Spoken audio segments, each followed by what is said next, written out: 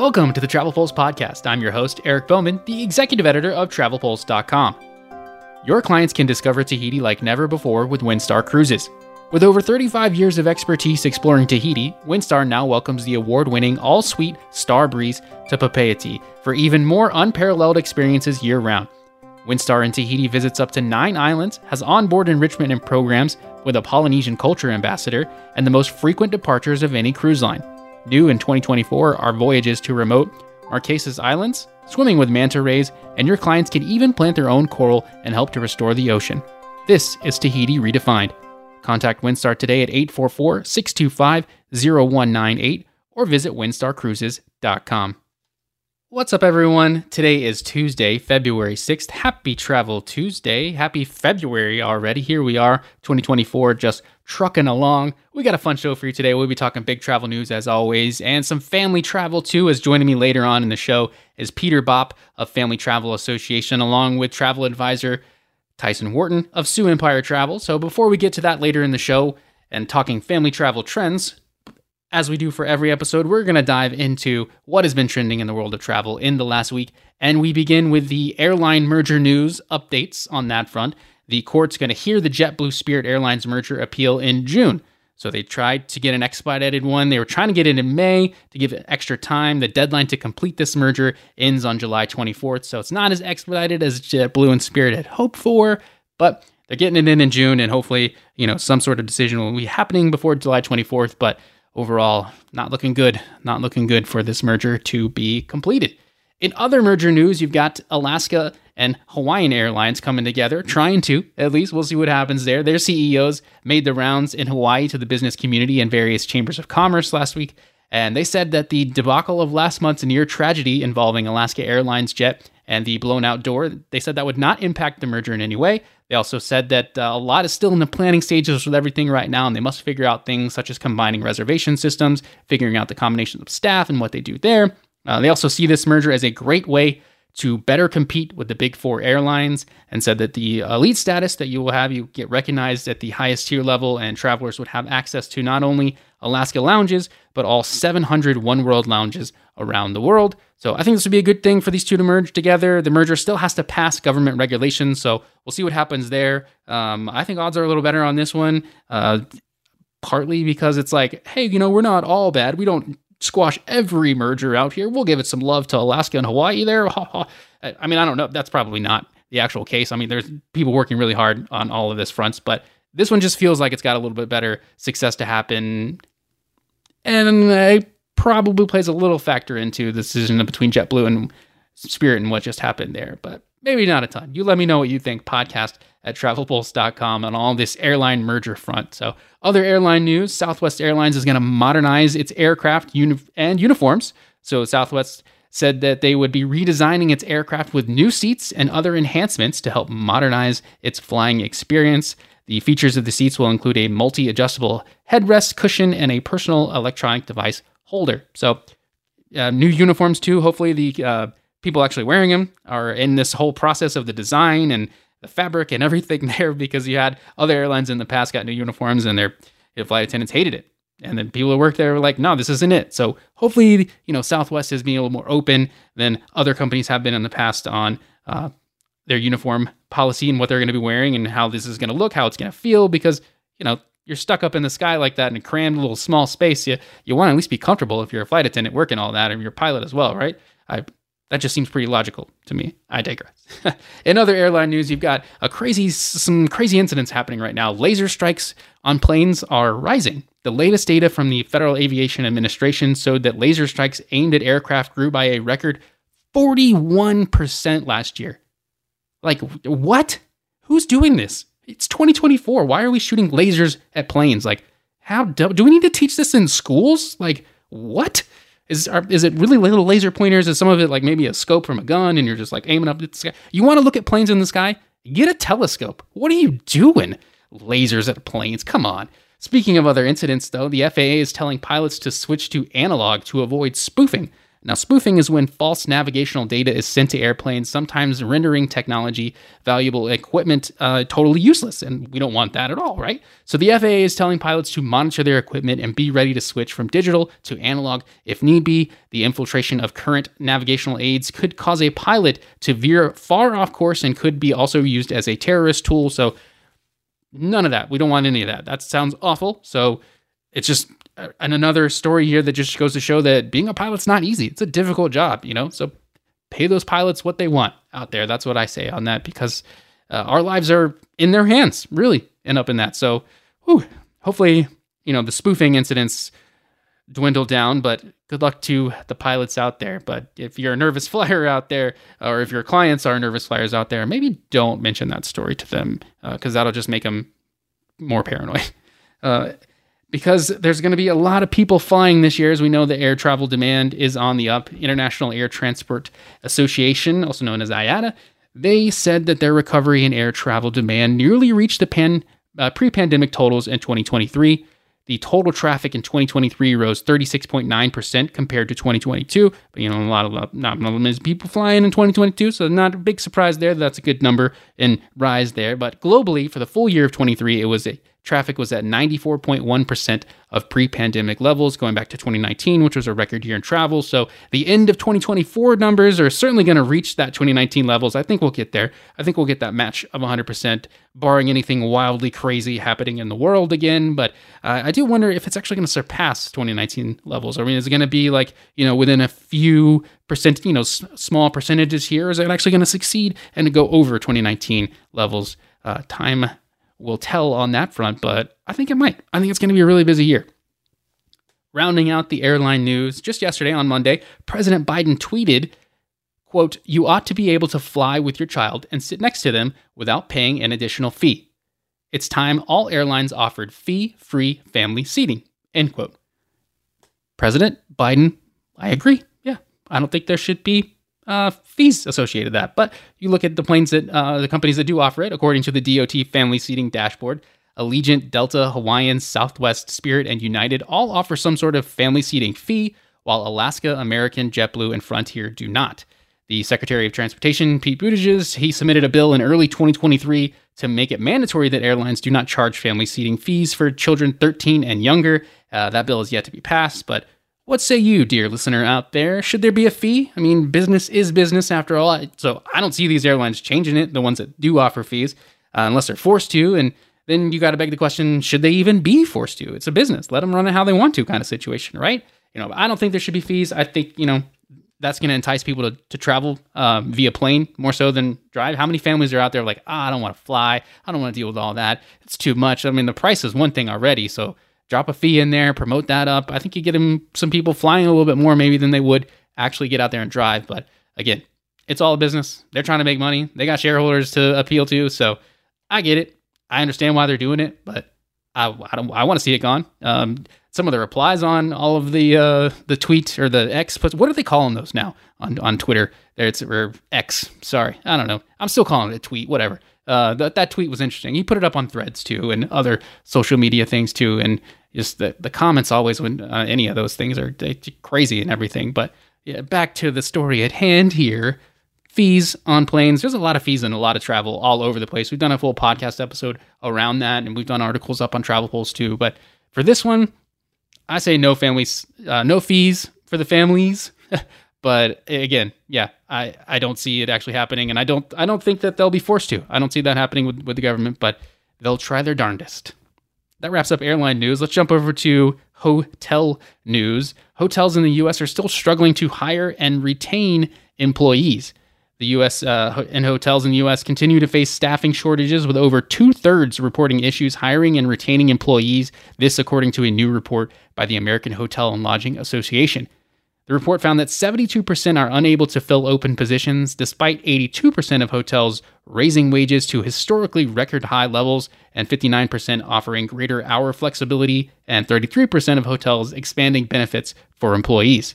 So, I mean, working at a hotel, how appealing is it to people out there? I mean, that's a tough one. Some of them are going to be greater than others, obviously. Higher wages and better benefits are great. That's awesome. These are coming out at record levels.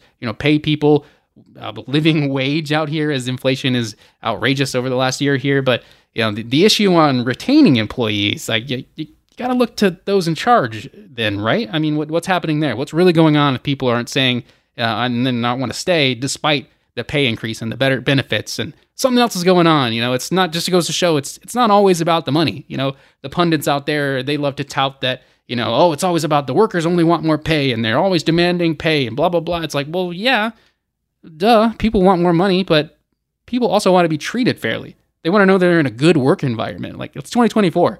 People aren't toxic. They're not going to go for these toxic work environments. That's just not going to happen for a lot of people out there. And they're putting their foot down and going around. So, working at a hotel, that's got to be tough. Obviously some positions, some places definitely better than others out there. So hopefully we can get that ship righted there for the hotel to not have issues with the staffing front. So that's a tough one on that. That wraps up what has been trending in travel. Any additional thoughts, drop me an email, podcast@travelpulse.com. Subscribe to our daily newsletter. That was only a little bit of what was going on in the news in the last week. There's always a ton of news in the travel industry, so subscribe to that Travel Pulse daily newsletter so you can stay up to date on all the news. Now we're going to jump over to our interview segment of the show on family travel. Windstar Cruises, who's been sailing in Tahiti for over 35 years, is your go-to choice for client adventures in Tahiti. They offer 7 to 21-day private yacht-style cruises round-trip from Papeete aboard Star Breeze, welcoming only 312 guests with an all-suite accommodation starting at 277 square feet. Clients can choose convenient cruise plus air plus hotel packages, pre- or post-cruise stays in overwater bungalows, foodie cruise tours, and so much more. Reservations are open through May 2026. Contact Windstar today at 844-625-0198 or visit windstarcruises.com. And now joining me on the show is not one, but two guests. We've got Peter Bopp, Director of Research at the Family Travel Association, and Tyson Wharton, owner of Soo Empire Travel. Peter, Tyson, welcome to the show, guys. Thanks, Eric. Glad to be here. Thank you for having me. Yes. Appreciate you guys jumping on. Great perspectives we're going to have today on family travel with Peter, and then the research that you guys have been doing at Family Travel Association with some partners along with you guys. And Tyson, being the owner of a $1 million agency and $1 million sales. So let's get right into family travel. What is trending in family travel? What can families expect for 2024 travel? Peter, let's start with you. Great. So I'm here representing the Family Travel Association does an annual study on family travel. We do it in partnership with NYU's Tisch Center for Hospitality. This year's study was done this past summer. So since it's a consumer study, what I'm going to talk about are trends that consumers shared with us in that study. Now, there's three that I think are really valuable to talk about. The first is that we saw a large demand for large group family travel, meaning things like multi-generational travel, extended family travel, even non-related families traveling together.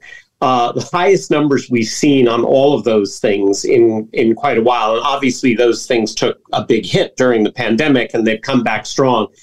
55% of respondents reported being interested in doing multi-generational travel this coming year, 41% extended family travel, and 40% non-related family group travel. So big, important numbers for the industry. Second thing is that consumers reported that they expected to at least maintain or increase their spending on family travel in this coming year. Part of that reflects their willingness to get back into family travel and, to in a sense, prioritize family travel. Part of it also represents a recognition that, like everything else, there have been price increases in the travel industry, like there have been in every industry, and that affects how much consumers expect to spend. And the third, and probably for our perspective, the most important, is that we're seeing a recommitment to family travel in terms of a positive investment for children in terms of their education and their social development. We specifically probed this area in this year's survey, and 88% of families reported that travel was helping their children overcome some of the lingering impacts of the pandemic. In particular, it was helping children recover from isolation, boosting their self-confidence, helping them to be more adaptable and open to new experience, and reawakening their social skills, particularly around strangers. So, we all believe that those are really important things about family travel, but it's great to get consumers to agree and let us know that. Absolutely. Yeah. Kids traveling at a young ages. We love that. Always good for the industry and good for kids. They should be out there traveling. Tyson, are you seeing that, with your own kids and the family travel you're selling out there? What are you hearing from families on family travel trends right now? Yeah, I would say that study is spot on for what I've seen with my clients. Multi-gen and group travel with either families or families who are friends with each other and their kids already hang out. That's been a huge increase, I would say, over the last year. Especially like that reconnection for kids and getting them out just for their mind, body, and spirit. We sometimes, as adults, we're in our own bubble and we're like, we really need a vacation. But we kind of forget that the kids really do need a vacation. And at least for my own family, I felt my kids got a lot of education out culturally while we're traveling, and a lot that they don't get at home, for sure. Yeah.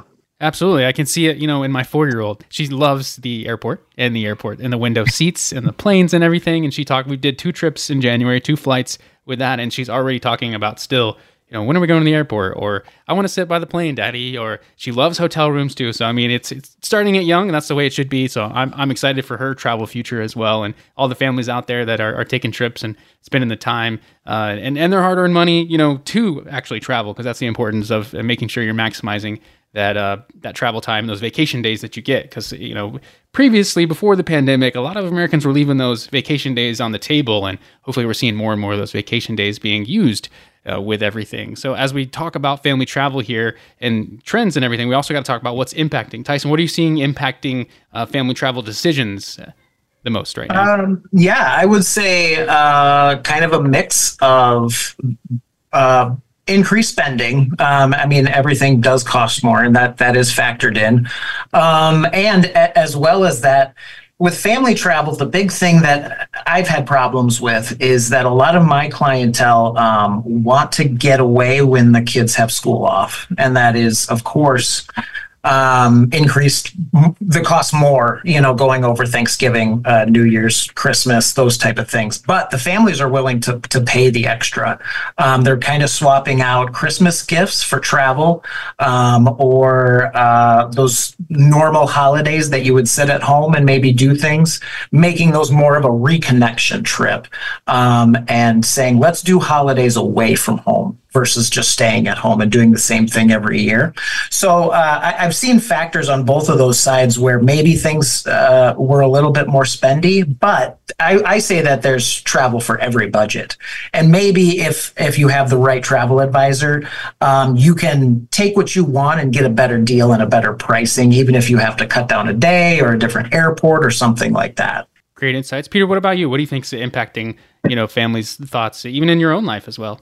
Yeah. So, it's interesting. This is one thing that we always, investigate in our study is kind of what are the barriers and challenges, and also what are the factors that really drive decision making. So I picked out, a couple of things that really popped out from the study. The first, and Tyler's already talked about this, is affordability and value for money is always a big driver. Of course, this is discretionary dollars that families are spending out of their budget, and they want to make sure that they can get the most out of it. So, 59% of our respondents reported that affordability was their top concern when they were, considering and researching family travel. And it's clear that consumers are very aware of what the costs of travel are, and that they are doing the trade-offs of, how much of our budget do we want to spend based on how much things are going to cost. So that's number one. Number two, and I think this is interesting. While most of the concerns that the pandemic raised among families, the kind of fear factors that were out there about travel, most of those have, as we all know, have faded. But what's interesting is that the focus on hygiene, sanitation, and cleanliness among all travel touch points, so lodging, transportation, dining, activities even, continue to be important to families. And those are things that while most of the industry gets those things right, but when there's a breakdown or a failure, that's a really critical failure point for families. So, that's an important thing for the industry to keep in mind, is that was heightened by the pandemic and remains a really important thing. A third area that came out of the pandemic was heightened sensitivity to policies and cancellation terms. Families are much more attentive to what are the terms of this trip that I'm going to book, and they want to know up front, what are the cancellation policies, what are the refund policies, what am I signing up for, essentially? So, for the industry, whether that's the suppliers and, of course, Tyler, like you, the advisors, it's important to be upfront about that stuff. Don't bury it. Make it clear so that families know what they're signing up for. And finally, and I think this is great news, we saw a huge increase in willingness of families to engage a travel advisor to help them book their trip. Historically, we were seeing only about 25% of consumers reporting that they were willing to consider using a travel advisor. This year, that jumped to 70% of both parents and grandparents that responded to our survey. So that's obviously a huge thing for the industry, is that parents are recognizing the benefits of working with a travel advisor. Absolutely so. Are you seeing a lot of new interest as well, Tyson? Yeah. I would say our leads for family travel have grown over the last year, especially with itineraries that may be very difficult. Right now, currently, I'm booking a family to Ireland and Scotland, and multi-stops and tours of things that they want to do, and just getting it right for the client. I think they see that investment in the travel advisor now, especially after the pandemic, and how we can just kind of make travel a lot easier, pre-departure and post-departure. Those are the impacts and the decision, that are impacting decisions, I say. But what about where are people going? Where do we see families traveling the most? What destinations are hot right now in the U.S., internationally? What about underrated destinations? Tyson, we'll kick it to you first. Yeah. Note here, I live in Sioux Falls, South Dakota, where it's cold a lot of the time. So a lot of my clientele, they want a beach. They want their kids to go swim in the ocean. And even us tough South Dakotans, like a 60-degree Florida day is hot enough for us. So a lot of my clients, they really do want that beach experience. But I really do want to promote my state for people who are out of state. South Dakota is one of the best places you can take your family. We have so much to do in this state. If you love nature, the Black Hills is a special place that I think families can really reconnect with nature and see some things that maybe they can't see in their other states. So I really do promote my own state for family travel, even though if I don't book a lot of people here yet. But then my clients really do love the all-inclusive experience internationally. So I would say a lot of that has to do with safety, staying on the resort. They want to make sure that I bring them to a place that I would take my own family to.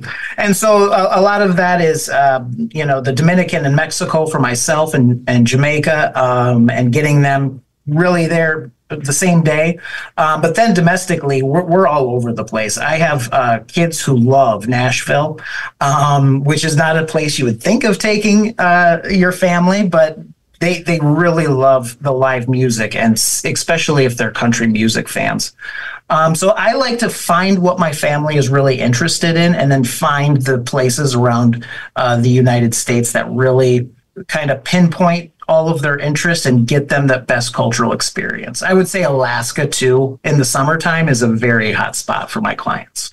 Yeah, I've certainly seen Alaska trending up a lot, and I'm not surprised you gave a plug to your own state there and everything. But South Dakota, yeah, I've never been, but it is on the wish list because I do want to see Mount Rushmore, and I feel like everyone should. It's right here in our own backyard, if you will. And then, yeah, Florida always big with families, and the all-inclusive sector, that's interesting too. That is growing exponentially here. There's a lot of big brands coming in and doing more. And that, you've got the Hyatts, the Hiltons, the Marriotts even jumping in on this all-inclusive train. And then they know that the families love that. You can just pay once and then, you're set with everything. But Yeah, and I also think that the Icon of the Seas promotional stuff has really invigorated the cruise market for families.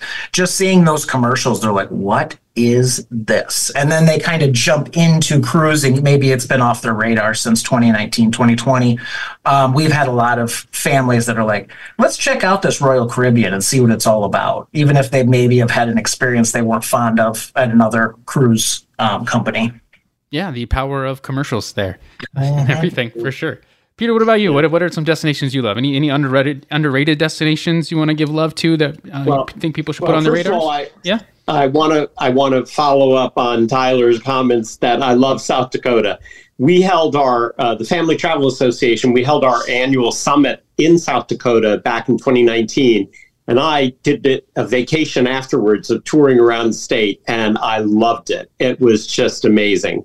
Did the Black Hills, did, Rushmore, Mount Rushmore, and Crazy Horse, and, went all around the state and just loved it. And so I would endorse it. What an amazing place. Awesome.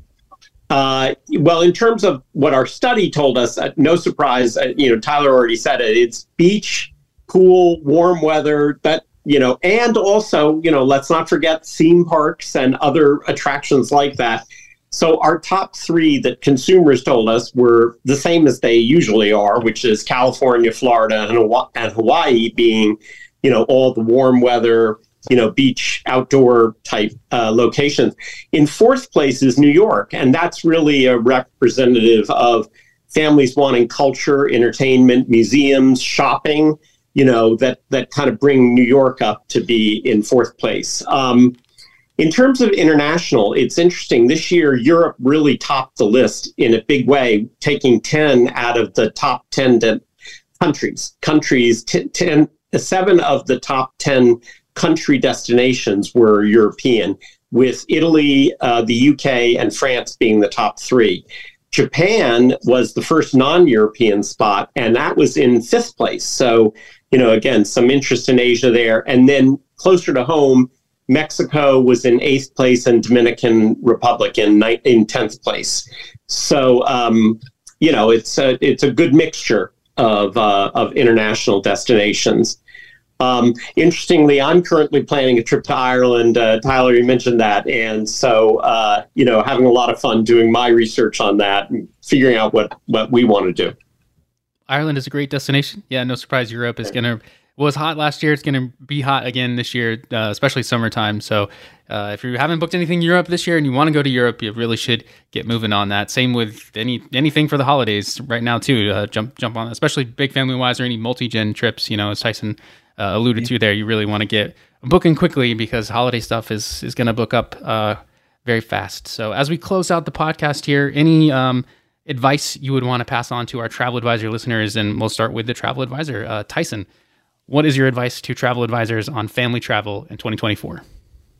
Yeah, I would just jump on it if you don't specialize in family gen or multi-gen groups. It's something that is really rewarding. I love planning travel, but to get pictures back from my clients where their kids are having their first experience in the ocean or their first the Virgin Daiquiri, on a boat or something like that. They the first time they've gone down, some of these slides and stuff at Universal, like those memories that you're a part of and making those with families, it really makes your job special in a way. And like, it really tugs at your heartstrings that you can kind of help these families make those memories together. And if you're educated in that field and know exactly the best places for those families to go, they'll keep coming back every single time because you were part of that family magic. So I encourage everyone, if you're just doing like romance travel or something like that, really jump in and find the all ages, all inclusive resorts, or jump into Universal's training program because it's absolutely amazing. And just be part of it. Be a part of those family memories. I love it. Yes, thank you. Peter, any words of wisdom you'd like to pass on to our travel listeners here? Yeah, I would agree. I would agree with everything Tyler just said. And I would say, Again, I'm going to go back to that statistic I quoted of, 70% of families are now reporting that they're willing to use a travel advisor. What a big opportunity for the advisor industry. Everyone should be jumping on that. And I think, the thing that I would say is help consumers understand how you can help them as an advisor, how you can help them. One of the things that we've known over time is that a lot of consumers don't really know how a travel advisor can help them.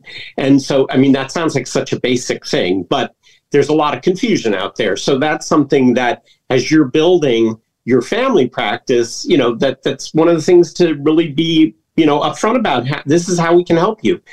And also, I Tyler, appreciate you saying that about, learn about this market. In fact, we in the Family Travel Association, of course, being our focus, we actually offer a certification course in family travel for advisors who are interested in learning more. So that's something that, certainly, and there are plenty of other family travel courses out there, as Tyler mentioned. But, that's one thing, a starting place if you're interested, that you can come to our website, familytravel.org, and learn about our certification program in family travel. Excellent. Yes, advisors, definitely check that out. So that is all the time we have on the podcast this week. So Peter, Tyson, thank you guys for joining. Thank you. Great to be here. Yep. Thank you so much. That's all the time we have for this week's podcast. Tune in next week. We'll be talking a little bit about romance travel before Valentine's Day. So spark your love of travel. We'll be talking about it. So thanks for listening. Have a great week.